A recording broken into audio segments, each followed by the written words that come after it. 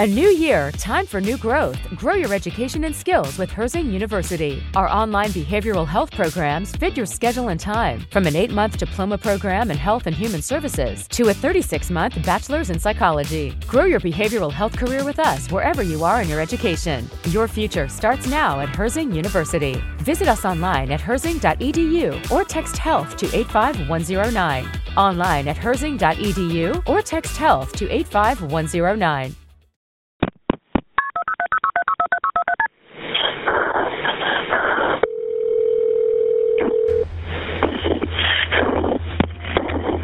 Walker County 911. Yes, sir. I need a ambulance at 862 Nicky Jack Road. Okay, what's the problem? We got a guy shot himself. It's been more than 7 years since 911 was dialed, and it was reported that 27-year-old Donald DJ Fickey Jr. had committed suicide. But after multiple 911 calls and witness statements of those that were there, whispers of foul play soon swirled, shrouding DJ's final moments in a chilling web of confusion and lies. What was it that exactly happened? Did DJ kill himself? A sister who wanted justice for her brother worked tirelessly trying to find out what really happened, but with police and other investigators, days in the investigation turned into weeks, then months, then years.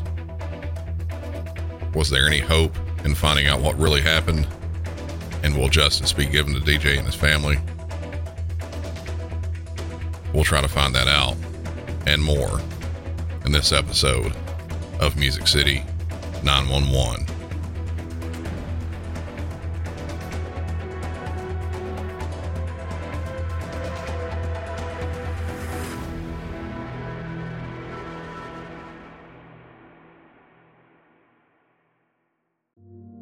Donald Fickey Jr., otherwise known as DJ, was born on November 14, 1988, and was brought up in the small town of Chickamauga in Walker County, Georgia.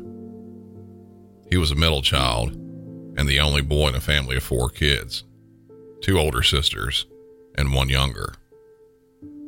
His parents, Donald Sr. and Kathy, were a firm part of the kids' lives, but DJ was always closer with his dad, being he was the only other male in the house.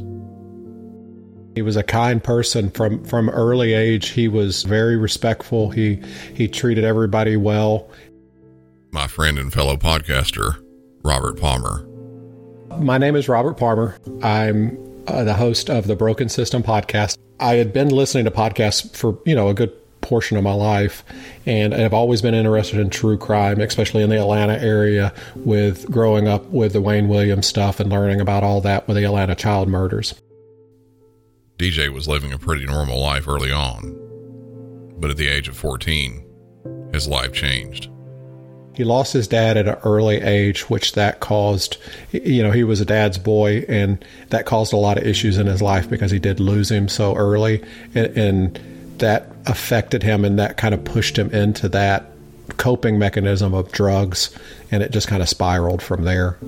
DJ started using drugs recreationally. At first, it was like a lot of other high school kids. They want to take their normal partying to a different level. Then as time went on, more drugs were experimented with. That drug mindset was still more of a fun thing for him. That continued after high school, when he was reacquainted with someone he went to school with, Brandy Heath. They had actually went to school together. They were a couple years apart and really didn't get along in school. But outside, once they graduated and were outside of school, they were running in the same crowds. And it unfortunately was that drug crowd that they met in, and, just kind of hit it off, and she got pregnant. And once, that happened, they got married and went down that road of marriage with a kid on the way. They ended up having 3 children together, but during all that, the drugs started taking a more firm hold on both DJ and Brandy. Somewhere along the line, DJ took Brandy to a place that he had been getting drugs from, a property with a trailer and an RV situated on it, owned by someone that was nicknamed Old Man. Things started getting dicey, and both DJ and Brandy felt they couldn't care for their kids properly. So they went into what would be considered foster care, but it was with his mom because of, different bouts with the law, and they just knew that the environment that they were in wasn't a good environment for the kids. They just didn't have a stable environment, so they did what they thought was best for the kids at the time. It goes back to, doing the right thing in a bad situation. Things kept getting worse with the drugs, but through all that, DJ never stopped loving Brandy, though that love wasn't always passed back to DJ. I think that DJ loved her very much, and she wasn't as all in on the relationship as he was. And he did everything he could to get out of the drug world, move away from it, do things like that, but she wasn't willing to give it up. So he would give up the things that he was trying to work for to go to be with her. And he felt like he was a protector for her, to keep her out of really bad situations. And he wanted to just be there for her.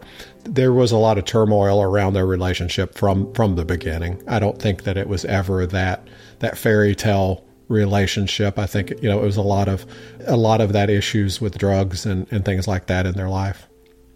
After a while, DJ and Brandy started staying at the old man's place, moving between there and the RV that was also on the property. And that RV was the man that was dealing most of the drugs, Marshall Payne. During the time that they were there, Brandy developed a sexual relationship with Marshall, and that, along with all the various drug use, it caused a ton of friction between DJ and Marshall, as well as Brandy, with the both of them. That happened around 2015. They were buying drugs from that residence.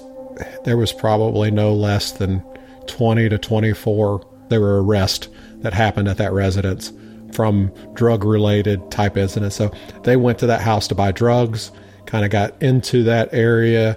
They didn't have anywhere to go, so they offered for them to stay there. And then that relationship with Marshall kind of built from that. In the beginning, it started out as a drug-related friendship, I would say. It was kind of, hey, we're here, we'll be friends because we have this in common type thing. As DJ tried to get clean and things like that, he would leave. And then at that point in time, I think, Marshall took advantage of Brandy with the drug side of things, and they ended up forming some type of relationship that way. But DJ was always in the picture, and he would always come back in the picture, and that caused a lot of contention. During the time, you hear Marshall say that him and DJ were friends. I don't think they ever really were. I think it was a convenience type thing for both of them. And he really wanted DJ out of the picture, whether it was, I think his intention the whole time was to scare DJ out of the picture, if that makes sense. The tension was continuous with everyone there at the old man's property, often flaring up to the point of violence. Him and Marshall had gotten into a verbal confrontation and then a physical confrontation out in the yard. They actually had golf clubs and were fighting with each other with golf clubs, and DJ knocked one of Marshall's teeth out with a golf club. So it wasn't no just little spat of, I think Marshall put it as, we had words, we went out, we did what guys do, and then we put everything to the side and we were best friends again after that. There were physical blows that caused damage and injury to both of them from the physical fight, and that was part of that. And then Brandy had a physical altercation with Marshall to where he hit her at some point in time, and that caused another altercation between DJ and Marshall because of that. Emotions for everyone were all over the place there at the old man's property, but especially for DJ. Drug use, along with an affair had by his wife Brandy with his drug dealer Marshall, and then the physical violence that happened, it was taking its toll on DJ. Then on October 3rd, 2016, at around 1:12 p.m., a call was placed from the old man's trailer to 911.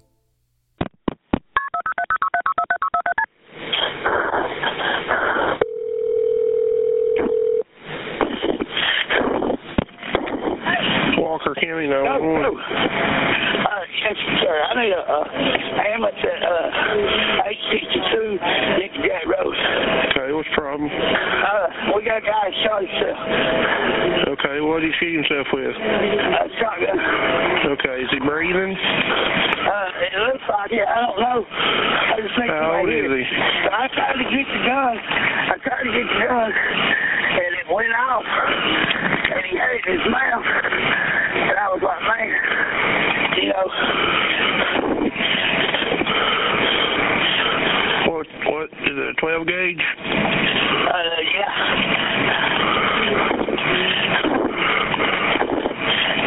Is he still able to talk? Is he still able to talk? No. I mean, he stuck it in his mouth. All right. Is he still breathing? Yeah, it looks like it.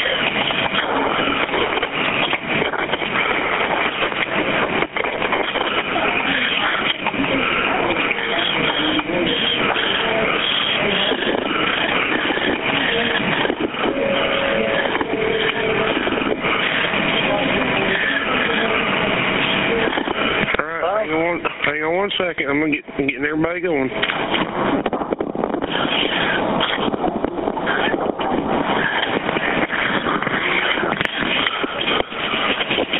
How old is he? How old is he?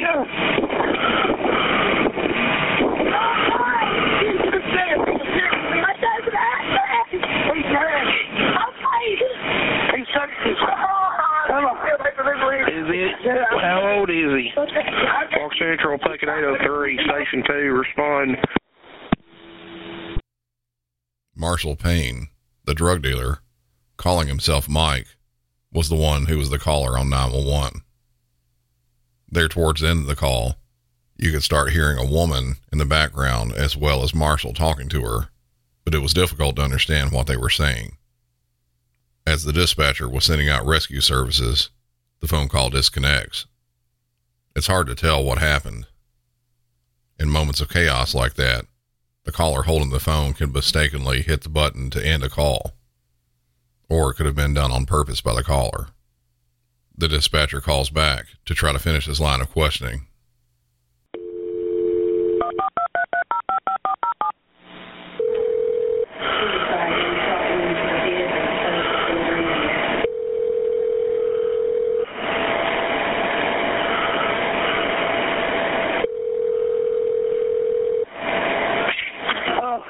How old is he?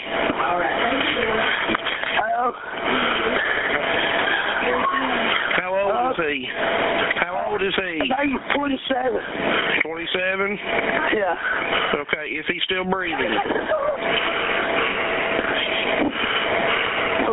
Where's the damage done to his head? It's right in his mouth. It's right in his mouth. It's inside his mouth? Right here with me. Okay. Is there an exit wound? Listen. Is there an exit wound? Listen, calm down.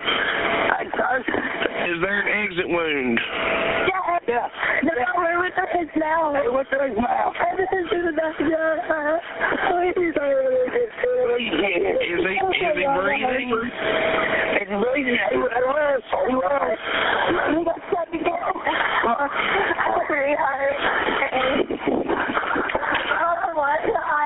He is responding. 27-year-old male advised that he had the gun in his mouth. There was a discharge. There is an exit wound. Possibly still breathing. We're still attempting to gain further. Is he breathing? What's your name? My name's Mike? Come on, Spade. You're losing. Come on. I got my hands full. Is he inside the house? Is he inside the house? No, man. Where's he at? I don't know. Is he inside the house? Is he in a car? Is he in a room? No, he's Where's in he the chair at? in the front door. He's in a chair in the front door. Yes. All right. Is he still sitting in the chair? DJ. He's what? DJ. Oh, my CJ? Yeah, it's 12 gauge. Okay, I know it's 12 gauge. Yeah. Is he breathing though? Is he moving at all? Yeah, he's complaining. Oh my God! I tried to grab the gun from him, and she thinks I am. Will you please just send a ambulance? I've got the ambulance, sheriff's department, and the fire department coming. Okay. I need to know if. At the end of that call, Marshall seems to get more agitated when he said, "Just please send an ambulance." Once he heard that they were started, the call again disconnects. Another employee there at the 911 center calls him back, trying to find out more info while authorities were on the way to the scene. And then still trying to confirm if he's breathing or not. They're trying to do it back in. Wait it now.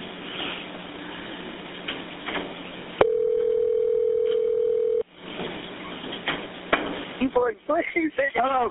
Mike. Oh my God. Mike. Mike, Hello? can you hear me?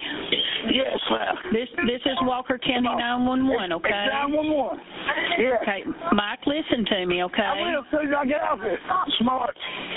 Okay, He's my stay. Mike, I need to talk to you. Can you give me your attention? Yes, ma'am. Okay, the gun, where is it located now? It's in the chair with him. Okay. I got the gun up and checked to see what it was. It was a 12 gauge. Okay, so you moved the gun, is that correct? Yes. Okay, can you secure that gun? Can you get it unloaded safely and lay it to the side out of the way? Yes, ma'am. Okay, can you do that while I'm talking to you? Yes, ma'am. Okay, I'll give you just a minute, okay? I say, they told me to get the gun and secure it. No, don't shoot it, secure it. Don't shoot it. Unload it. Listen, Mike. Are you going to be the one doing it? It ain't but a single shot. It looks like a shot off. Okay, so there's nothing in the gun at this point, correct? No. The gun is empty, correct? No. Mike.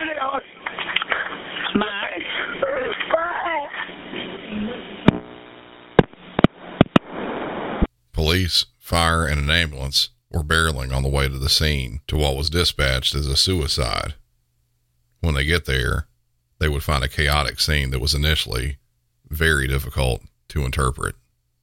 Actress Katherine Heigl, a passionate animal advocate who has saved over 16,000 dogs, says she's been seeing more issues with dogs' joints, odors, and health than ever before.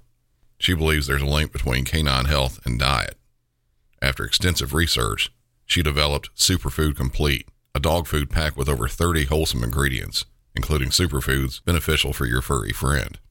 Superfood Complete isn't just about deliciousness, though dogs love the taste. It's about supporting overall well-being. In addition to providing a healthy option for your pet, Badlands Ranch, the maker of Superfood Complete, also supports the Jason DeBus Heigl Foundation, which helps rescue countless dogs and find them loving homes. Dogs across America are trying this food and loving it. Go to badlandsranch.com/MC911 and order right now to get up to 50% off your regular priced order with a 90-day money-back guarantee. If you want your dog to experience all these incredible things, go to badlandsranch.com/MC911 today. Police, fire, and an ambulance were on the way to the scene of what was dispatched to them as a suicide. When they get there, they find a male and female standing outside. Those were Marshall and Brandy. Marshall was holding a spent shotgun shell in his hand, which he handed to the first officer that arrived. The officer asked where the gun was, and Marshall stated that it was on a shelf near DJ. After that, the officer entered the trailer and immediately saw DJ in a seated position with a devastating gunshot wound to the face. He called out loudly to him and got no response, then checked DJ for any signs of life, but he was not breathing and had no pulse. He moved the shotgun to a table on the front porch and after clearing the rest of the trailer to make sure the scene was safe, he had EMS enter, advising them upon entering that he found no signs of life and asked them not to move anything that wasn't necessary, being that it was a potential crime scene. This was all reported by Deputy Weber. The second officer that arrived, Deputy Chandler, began talking with Marshall and Brandy. In his report, he stated that Marshall said he was a family friend and had come to visit DJ. Marshall told the deputy that DJ had been depressed for a while and had previously tried to kill himself. He also said that he was in another room, heard the shot go off, and then called 911, and then walked outside with Brandy to try to calm her down. A detective got to the scene just a few minutes later, Detective Ellenberg. He started looking around and, in usual detective fashion, he questioned further about details, seeing if the story remained consistent. Marshall again said that he was in a different room, a bedroom at the end of the trailer, when he heard the gunshot, then went into the living room where DJ was and found him sitting down covered in blood. Detective Ellenberg also asked if Marshall would consent to a gunshot residue test. He said he would, but asked if shooting guns the previous day would mar the results. Ellenberg told Marshall those results would not be tainted because of that. At that point, Marshall said he tried to get the gun out of DJ's hands just before the gun went off. In less than an hour, Marshall had changed the story, and the detective noted that. Marshall also stated numerous times about DJ's past suicidal thoughts and troubles with drugs. He also relayed that he had been asking his mother via text messages if he and Brandy could come back and live with her, which she declined. These messages were all sent via Marshall's phone, since neither DJ nor Brandy had a phone. The messages sent were varied, but there was definitely an odd air to them, with DJ nearly begging his mother to let them come back to live, even saying he was afraid he would end up dead there. He also noted the state of DJ's body, which was sitting on a love seat just inside the front door in the living room. DJ was wearing no shirt, shorts, and slip-on shoes. He had a large wound to his face and had blood on his face, chest, and stomach. The gunshot wound looked to have had the gun placed on DJ's left cheek, under the lip line, and fired. No exit wounds were seen, but damage to the area in his right cheek and under his right ear were seen. The gun used was a short-barreled 12-gauge shotgun with a pistol grip, and the spent shotgun shell said number 4 buck on it, which is a type of buckshot, not to be confused with number 4 birdshot, which are much smaller pellets. There was also no suicide note. Brandy was also questioned while sitting outside at a picnic table, but it was noted that she was unable to answer questions due to crying so much. Ellenberg told her that he would be in contact with her later on so she would have time to settle down. When police showed up at the house, no one was there other than Brandy and Marshall. But after they got there and were still investigating, 2 more people showed up. A woman named Tabitha Colburn and her husband named David, otherwise known to everyone as Fat Boy. After they arrived at the trailer, they both told detectives that they had not been at that location during the shooting when it happened, but just came once they heard about it and wanted to be with Brandy. With all the initial information given on the scene, the way things looked at the scene, as well as a few other smaller things, detectives advised that they had no indication this was anything other than a suicide. That was until further investigation happened. Almost immediately, DJ's mother found out about what had happened and started communicating with police. She was relaying what she had heard and read from DJ via phone and text messages. She believed that he didn't kill himself. She believed he was murdered. Initially, police couldn't immediately and definitively say that anyone had been murdered. All their evidence pointed to a likely suicide. So until it was investigated further, it would be left as a death investigation caused by a possible suicide. The body and initial report was sent to the medical examiner. This was one problem point. Because of it being such a small little town, they didn't have their own coroner. The body was transferred to the GBI, which is the Georgia Bureau of Investigations, for the autopsy. with the paperwork that came to that coroner, it said suspected suicide. She'd only been with the GBI out of school for 6 months. So to me, she failed to do her own investigation into it. She looked at it. It did have marks of a suicide. It could be, considered that. She read the paperwork saying that it was suicide, but that paperwork came the day that it happened, basically. There was no, investigation afterwards. So she earmarked it as suicide and sent it on its way. She just did the bare minimum, basically.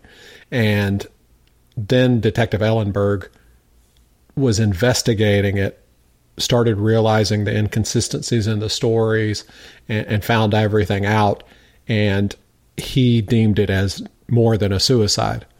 Brandy later on regained some calm, but she didn't initially go to the police. Instead, she was talking to friends and family. She made it into an interview 2 days later. She was still visibly upset. She was asked about a timeline of all the things that happened. She said that her and DJ had spent the night in the RV on the property with Marshall. The morning of the shooting started out with arguing. DJ wanted some tea to drink, but Brandy gave him Kool-Aid. Later on, after that argument, DJ asked to use Marshall's phone, and those were the times he was texting his mom. Brandy said that DJ was on the love seat, and while she was in the restroom fixing her hair, she saw Marshall angrily come out of the bedroom and shoot DJ in the face. She stated that Marshall was 2 to 3 feet away from DJ when he was shot. She also said that the three of them were not the only ones at the trailer when this happened. Tabitha and Fat Boy were also inside the house and saw that happen. She said that they would lie because they were friends with Marshall and that she was afraid to tell police what actually happened while Tabitha and Fat Boy were there. At this point, Fat Boy and Tabitha were on the radar and were needed for an interview. In the meantime, Marshall was brought back in for another interview. He gave his version of what happened earlier in the morning, which was slightly different than what Brandy said. He said he asked DJ what was wrong because he could tell that him and Brandy had been arguing. DJ replied, "She's starting her shit again." He said later on that he heard Brandy yelling from the living room and then heard a gunshot, but then stopped and changed the story later on and said that he came out of the room and heard Brandy yell, saying that DJ had a gun in his mouth. He said despite his pleas to DJ to not shoot himself, the gun went off. So his story had changed again. He was also asked if Fat Boy was at the house, and Marshall replied negatively, saying that he had gone to the junkyard when the shooting happened. He also later changed that to they could have been there, but he doesn't remember. He also stated that he couldn't remember if he grabbed the gun before it went off or not. Fat Boy needed to be found and interviewed. It took a couple days, but he was rounded up and brought in for questioning. He did confirm that he and Tabitha were there in the house at the time of the shooting. He was not initially in the living room, but somewhere else smoking a cigarette. That's when he heard yelling in the living room, which he thought was Marshall saying, "I told y'all to shut the fuck up," and then DJ saying, "I wish a motherfucker would." When he walked into the living room, he saw DJ sitting on the love seat with a gun in his left hand and Marshall on DJ's left side holding the shotgun with his right hand. He also said that Brandy was pulling on Marshall's arm from behind and the gun went off. He said that him and his wife left the scene because they didn't want to be involved. Marshall was brought back in for further questioning, and again his story changed around a bit. He said that he saw DJ pull the gun out from the cushions of the couch, and then he wrestled for the gun. He also said this time that Brandy was pulling on his arm, and that's when the gun went off. Marshall also volunteered that he had a witness that had seen it all go down. Detectives later confirmed that Marshall and Fat Boy had talked in the previous days, and it seemed like they had put together a story with each other, since both of their stories were very similar now. Marshall later agreed to a polygraph test, and 2 key questions stood out during the test. Did you point that gun at DJ, and did you shoot DJ? Both answers showed deception. When interviewed after the test and confronted about the deception, Marshall said that he had not intentionally shot DJ. He tried saying that there was another time where he pointed a pellet rifle at him. As many times as Marshall stated or inferred that this was suicide, it's now shifting to he accidentally shot him.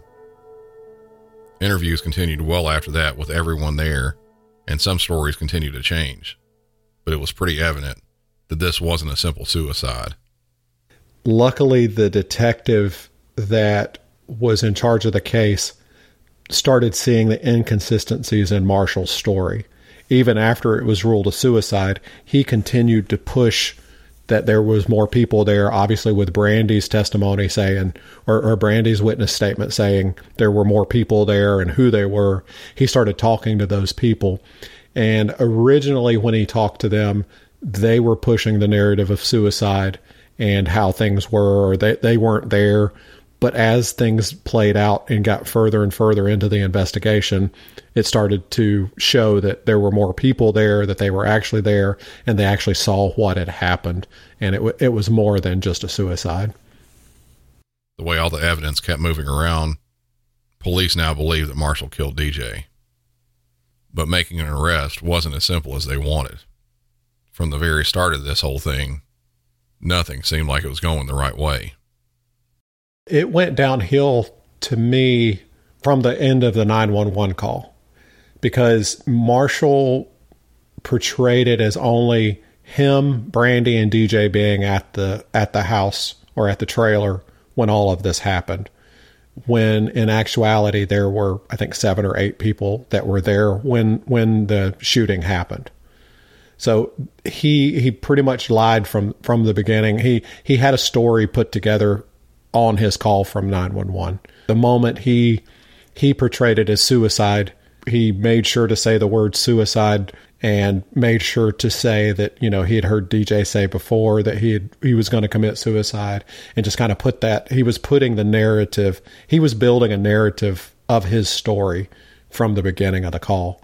And when the police arrived, that once again, the police had been there a ton because of drug-related issues.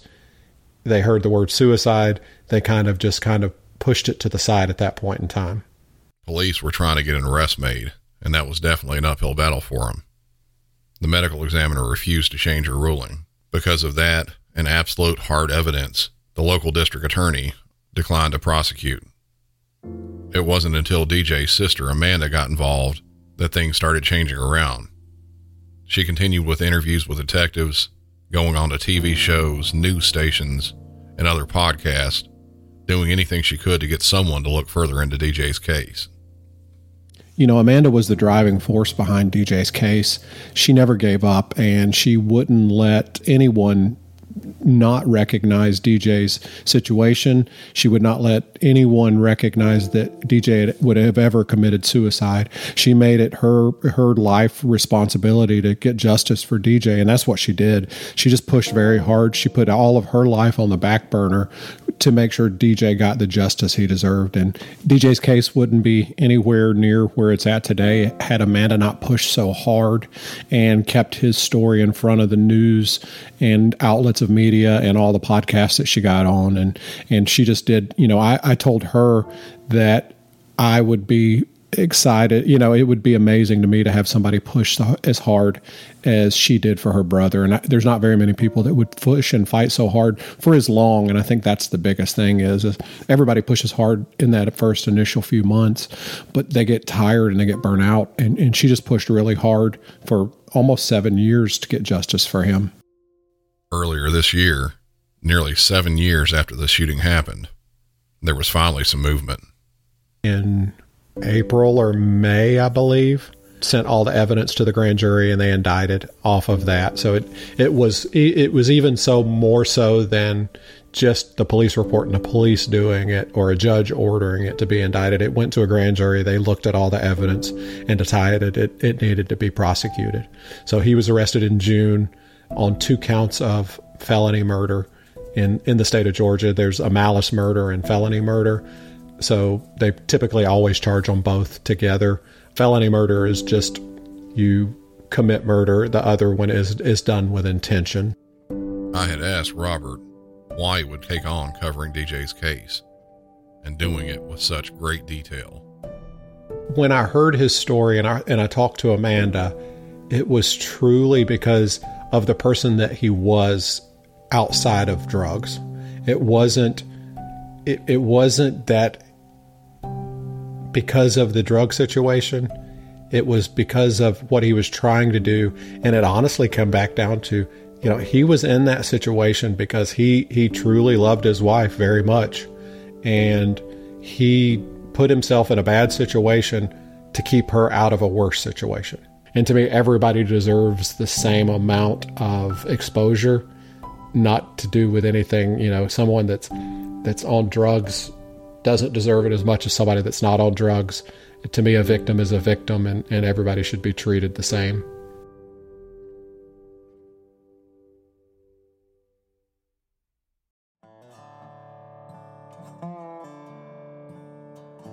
I want to thank Robert Parmer of the Broken System Podcast for all of his help and collaboration on this episode. I really wouldn't have been able to do this one without him. If you want to hear more about the story of DJ Fickey in a much longer form with a lot more details, check out the Broken System Podcast. You can find it on any podcast app or by going to thebrokensystempodcast.com. I highly recommend you going over for a listen, as he was able to cover this in a 9-part series that was way more in depth than what I did. Links for his show will be in the show notes. If you're needing some help getting to sleep, check out my new podcast, Southern Sleep Stories, where I'll walk you into a good sleep with some old stories read very slowly in my usual deep Southern accent. You can also find that on any podcast app. Be sure to give Music City 911, as well as Southern Sleep Stories, a 5-star rating and review. And if you want to get more Music City 911, head over to patreon.com for ad-free episodes and bonus content. Stop by the Facebook discussion group and join in on the chat. And until next time, for Music City 911, I'm Brandon, and y'all have a good one.